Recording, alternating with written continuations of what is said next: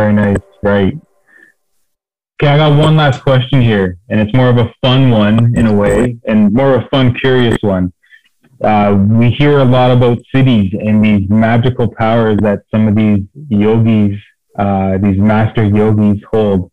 Have you ever met a guru that had these master powers?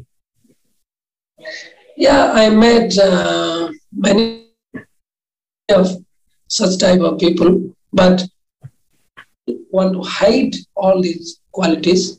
Those who are real gurus, they always tell us how to be simple and how to be humble.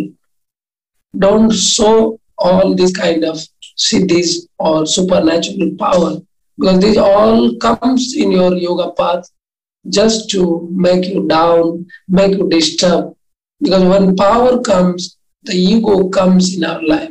And when ego comes, all the good qualities, all your austerity, all the good things from your life goes very, very soon. So to be egoless, to be good person, we should not think about that supernatural power.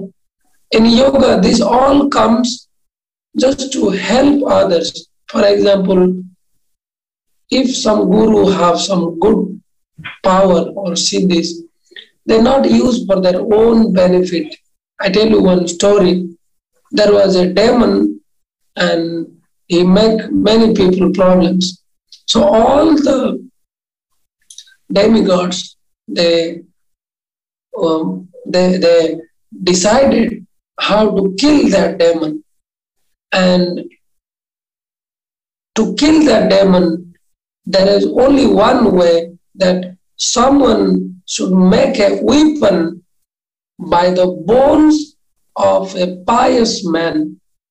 And there was no pious man who is ready to give their bones very easily. Because if you want to give your bones, it means you have to die. And nobody wants to die easily. Nobody agree, nobody ready to sacrifice their life before their natural death. So there was a guru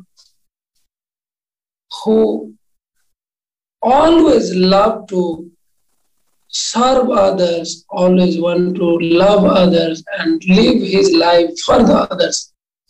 So all the demigods visit to him and request him that there is a demon, and to kill that demon, we need a boat. And that guru, without any hesitation, without any question, he told, yes, you can. If you people think my bone can become that weapon, you please take it. So he had the supernatural power, but he became very humble. By his power also, he can kill that demon. But he just go with the rules of the divine. And when someone comes to him, request him for something, so the guru always ready to give. Even his life also he sacrifice and give his bone. So gurus are not restricted or not stick on the power. They always want to go beyond the power. Like in Patanjali Yoga Sutra, you will get the Asta Siddhi. You will get 8 kinds of supernatural power. But Patanjali talking, this is the obstacles in your progress, in your journey of yoga. Your goal is to achieve the samadhi, or the final, the 8 limbs of yoga, the last one.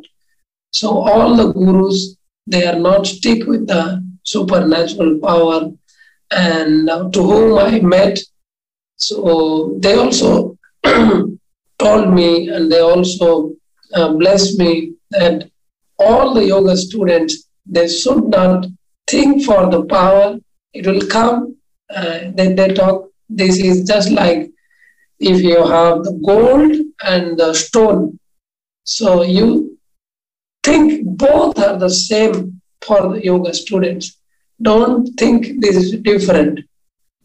So I hope we all should respect all the gurus and take blessings from them and take their knowledge and experience, not take this kind of power. We should take their blessings and their knowledge, and that will be a very, very helpful for our yoga journey. Yeah, I think many years ago, I watched a documentary on Yogananda, and I think it was that, it might have been another documentary, but he was saying that he came across, when he first came across a guru that held these cities, he asked them the same, like a question like, can you show me, can you walk on water? And he says, well, yeah, I can, but I'm not going to show you. Why would I waste my energy to show you something when I can use it for something much more beautiful, much more powerful to help more people? And I thought that was very interesting. Yeah, I want to add here, my guru also sometimes talking, if you want to cross the water, for example, you want to walk on the water. So to learn this art, to get this power, you have to do lots of austerity, you have to do lots of meditation, then you have to do lots of yoga practice, and you achieve, let's say you achieve this power that you can walk on the water. So you spend a lot of time, lot of energy just to learn this one technique. And what will be the purpose? You want to cross the river or you want to cross the ocean. But for this, you simply pay 2 rupees or let's say $1, $10, and you can cross the river by the boat. So it means you spend your lot of time just because of $10. If you want to cross the water, simply you pay little money and go away, save your time, and that time you give for your service, or you can develop some other things, not only think for the power.